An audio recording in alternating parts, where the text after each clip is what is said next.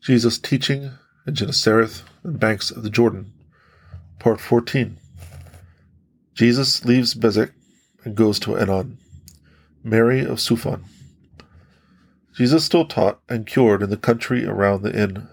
The neophytes, the pagan caravan, and many others took their way to the Jordan with the intention of crossing. The ferry was an hour and a half to the south of Bezech, below a city called Suphan, which was 1 hour's distance from the first named, and lower down on the Jordan. On the opposite side of the river, between Bezech and Suphan, was a place called Ennon. It was near that city of Suphan that the Jordan had ceased to flow while the children of Israel were crossing. Solomon once had some vases cast here. That industry was still carried on. West of the bend that the Jordan makes in this neighborhood was a mountain extending off to Samaria, and in it was a mine from which was obtained a metal, something like that which we call brass. Jesus taught all along the route. When questioned as to whether he intended to teach in Suphan, he answered, "There are other localities that need it more. John was often there, so you may ask the people whether he feasted and lived on dainty fare." The Jordan was here crossed by a great ferry, just below which began the detour of the river toward the west. After crossing, Jesus and his followers went on for about 2 hours eastward and along the northern bank of a little stream that flowed into the Jordan somewhere below the ferry. Then they crossed another stream, near which lay Succoth to their left, looking as if they had just stepped over it.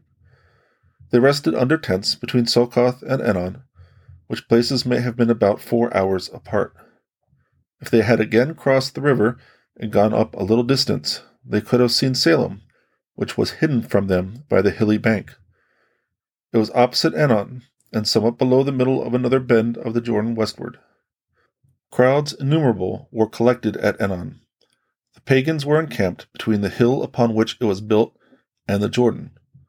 There were 10 Pharisees present, some from Ennon, some from other places, among them the son of Simeon of Bethania. Some of them were reasonable enough and animated by upright intention. The little city of Ennon lay on the north side of the hill, as if built up entirely of beautiful villas. On this side and beyond the city was the source of the basin destined for baptism, which was on the east side of the hill. The stream was conducted through the hill in metal pipes, which could be closed and opened when needed. There was a spring house over the source. The Pharisees, among them the son of Simon the leper, came out to this place to meet Jesus and the disciples. They welcomed them cordially and politely, led them into a tent, washed their feet, brushed their garments, and presented them refreshments of honey, bread, and wine. Jesus congratulated them on the good dispositions of many among them, though, as he said, it grieved him that they belonged to that sect. He accompanied them to the city, where he soon came to a court in which a crowd of sick of all kinds, some natives of the city, some strangers, were awaiting his arrival. Some were lying under tents, others were in the halls that opened into the court. Many could walk, and Jesus helped them one after another with imposition of hands and words of admonition. The disciples assisted in bringing the sick forward, and raising them and freeing them from their covers, etc. The Pharisees and many others were present. Several women stood at a distance, pale and enveloped in their mantles. They were afflicted with an issue of blood.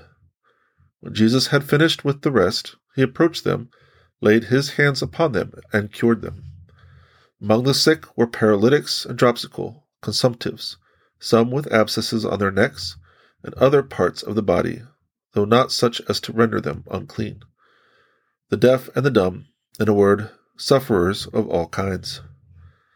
At the extremity of this court was a large portico opening into the city. I saw in it many spectators, Pharisees and women.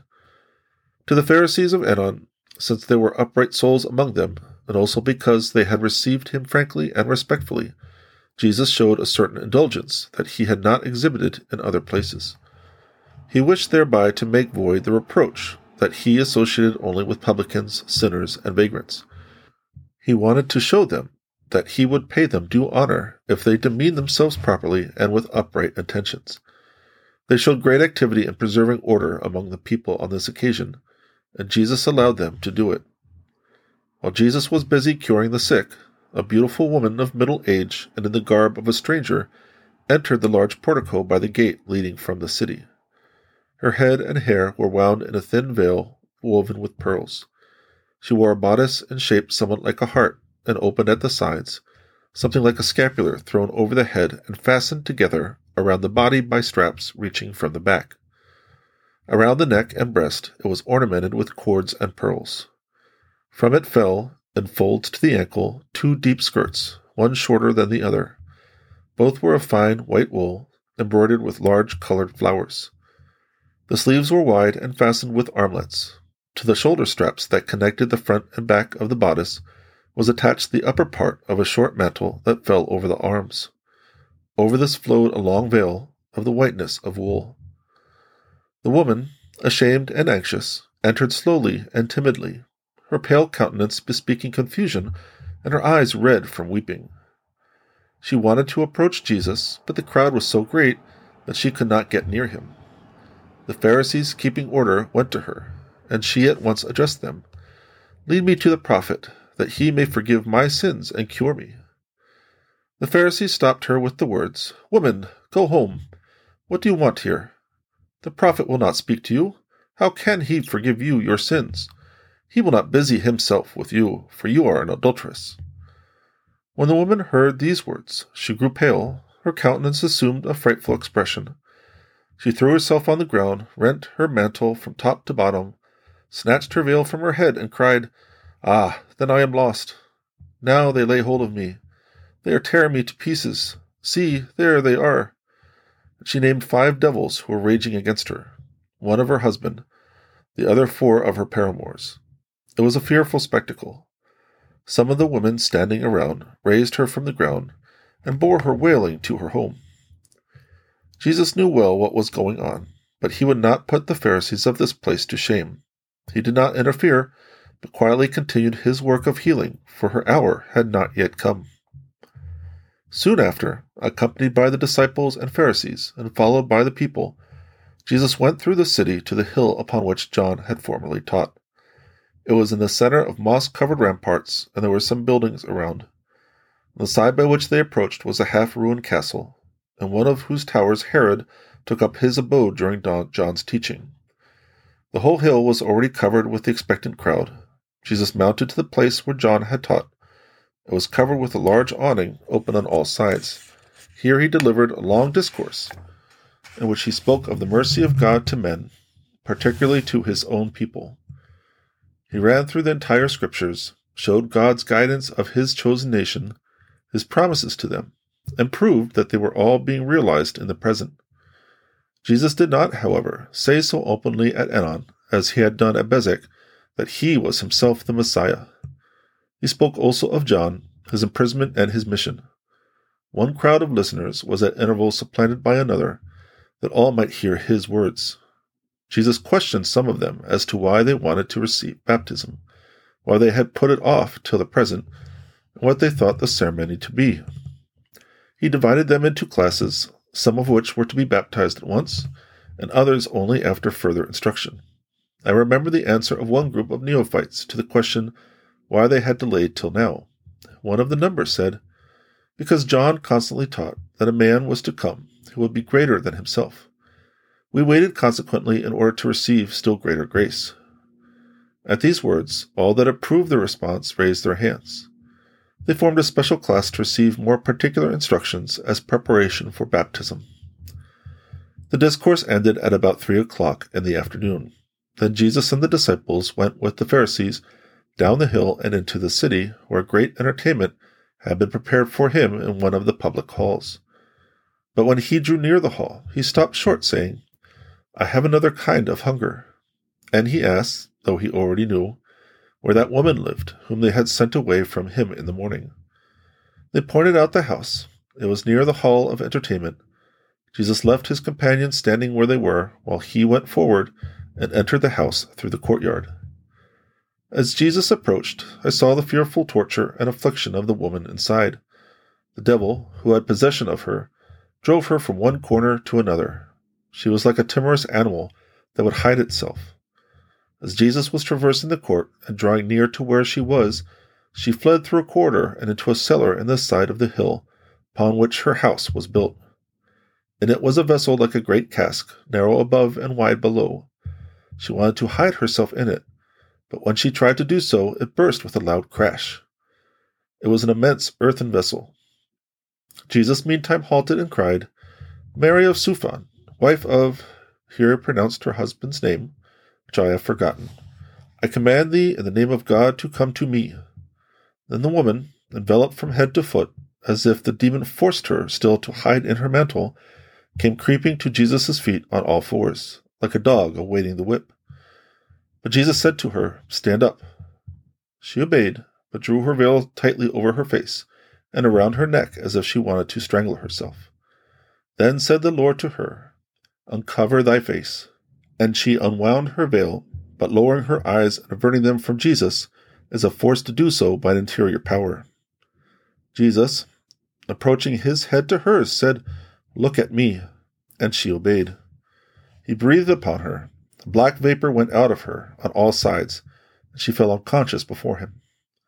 Her servant maids, alarmed by the loud bursting of the cask, had hurried thither and were standing nearby. Jesus directed them to take their mistress upstairs and lay her on a bed. He soon followed with 2 of the disciples that had accompanied him, and found her weeping bitter tears. He went to her, laid his hand on her head, and said, "Thy sins are forgiven thee." She wept vehemently and sat up. And now her 3 children entered the room, a boy about 12 years old, and 2 little girls of about 9 and 7. The girls wore little short-sleeved tunics embroidered in yellow. Jesus stepped forward to meet the children, spoke to them kindly, asked them some questions, and gave them some instruction. Their mother said, "Thank the prophet, he has cured me," whereupon the little ones fell on the ground at Jesus' feet. He blessed them, led them one by one to their mother, in order of age, and put their little hands into hers. It seemed to me that, by this action, Jesus removed from the children the disgrace, and thus legitimized them, for they were the fruits of adulterous unions. Jesus still consoled the woman, telling her that she would be reconciled with her husband, and counseling her thenceforth to live righteously in contrition and penance. After that, he went with the disciples to the entertainment of the Pharisees. This woman was from Suphan in the land of Moab. She was a descendant of Orpah, the widow of Shalion, and daughter-in-law of Noemi, who upon the latter's advice did not go with her to Bethlehem, though Ruth, the widow of Orpah's other son, Mahalan, accompanied Noemi thither. Orpah, the widow of Shalion, who was the son of Elimelech of Bethlehem, married again in Moab, and from that union sprang the family of Mary the Suphanite. She was a Jewess and rich, but an adulteress. The 3 children that she had with her at the time of her conversion were illegitimate. Her legitimate children had been retained by their father when he repudiated his unfaithful wife, their mother. She was living at this time in a house of her own at Ennon. For a long time she had conceived sentiments of sorrow for her disorders, and had done penance, her conduct being so reserved and proper that she had won the esteem of even the most respectable women of Ennon. The Baptist preaching against Herod's unlawful connection had strongly affected her. She was often possessed by 5 devils. They had again seized upon her when, as a last resource, she had gone to the court where Jesus was curing the sick. The rebuff of the Pharisees and their words, which in her deep dejection she had taken as true, had driven her to the brink of despair. Through her descent from Orpah, Ruth's sister-in-law, she was connected with the house of David, the ancestral line of Jesus. It was shown me how this stream, deviating in her from its course and troubled by her abominable sins, was purified anew in her by the grace of Jesus and flowed once more in its direct course toward the church. Jesus went into the entertainment hall, in which were the Pharisees and the rest of the disciples, and took his place with them at table. The Pharisees were somewhat displeased that Jesus had left them and gone to seek the woman whom they had so harshly repulsed that morning before so many people. But they said nothing, fearing to receive a reproof themselves. Jesus treated them with much consideration during the meal, and taught in numerous similitudes and parables. Toward the middle of the entertainment, the 3 children of the Suphanite entered in their holiday dresses. One of the little girls bore an urn full of odoriferous water. The other had a similar one of nard, and the boy carried a vessel.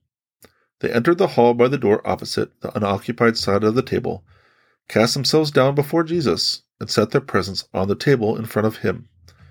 Mary herself followed with her maids, but she dared not approach. She was veiled and carried a shining crystal vase with colored veins like marble, in which, surrounded by upright sprays of delicate green foliage, were various kinds of costly aromatics. Her children had offered similar vases, but smaller. The Pharisees cast forbidding glances upon the mother and children, but Jesus said, "Draw near, Mary." And she stepped humbly behind him, while her children, to whom she had handed it, deposited her offering beside the others on the table. Jesus thanked her. The Pharisees murmured as later on they did at Magdalene's present to Jesus. They thought it a great waste, quite opposed to economy and compassion for the needy. However, they only wanted something to bring against the poor woman. Jesus spoke to her very kindly, as also to the children, to whom he presented some fruit, which they took away with them. The Suphanite remained veiled and standing humbly behind Jesus. He said to the Pharisees, "All gifts come from God. For precious gifts, gratitude gives in return what it has the most precious, and that is no waste. The people that gather and prepare these spices must live." Then he directed one of the disciples to give the value of them to the poor, spoke some words upon the woman's conversion and repentance, restored her to the good opinion of all, and called upon the inhabitants of the city to treat her affectionately. Mary spoke not a word, but wept quietly under her veil the whole time. At last she cast herself in silence at Jesus' feet, rose, and left the dining hall. Jesus took this occasion to give some instruction against adultery. Which among them, he asked, felt himself free from spiritual adultery? He remarked that John had not been able to convert Herod, but that this poor woman had of her own accord turned away from her evil life, and that he related the parable of the sheep lost and found. He had already consoled the woman in her own house, assuring her that her children would turn out well, and holding out to her the hope that she should one day join the women under Martha's supervision and work for the benefit of the inns. I saw the disciples after the entertainment giving abundantly of what was left to the poor. Jesus went down to the west side of the hill of Ennon, where the camp of the heathens lay at some distance. There was also, I think, a tent inn on this side. There Jesus instructed the heathens. Ennon was in the dominion of Herod, but it belonged, like a property across the boundary, to the tetrarch Philip. Many soldiers of Herod were again there trying to find out news for their master.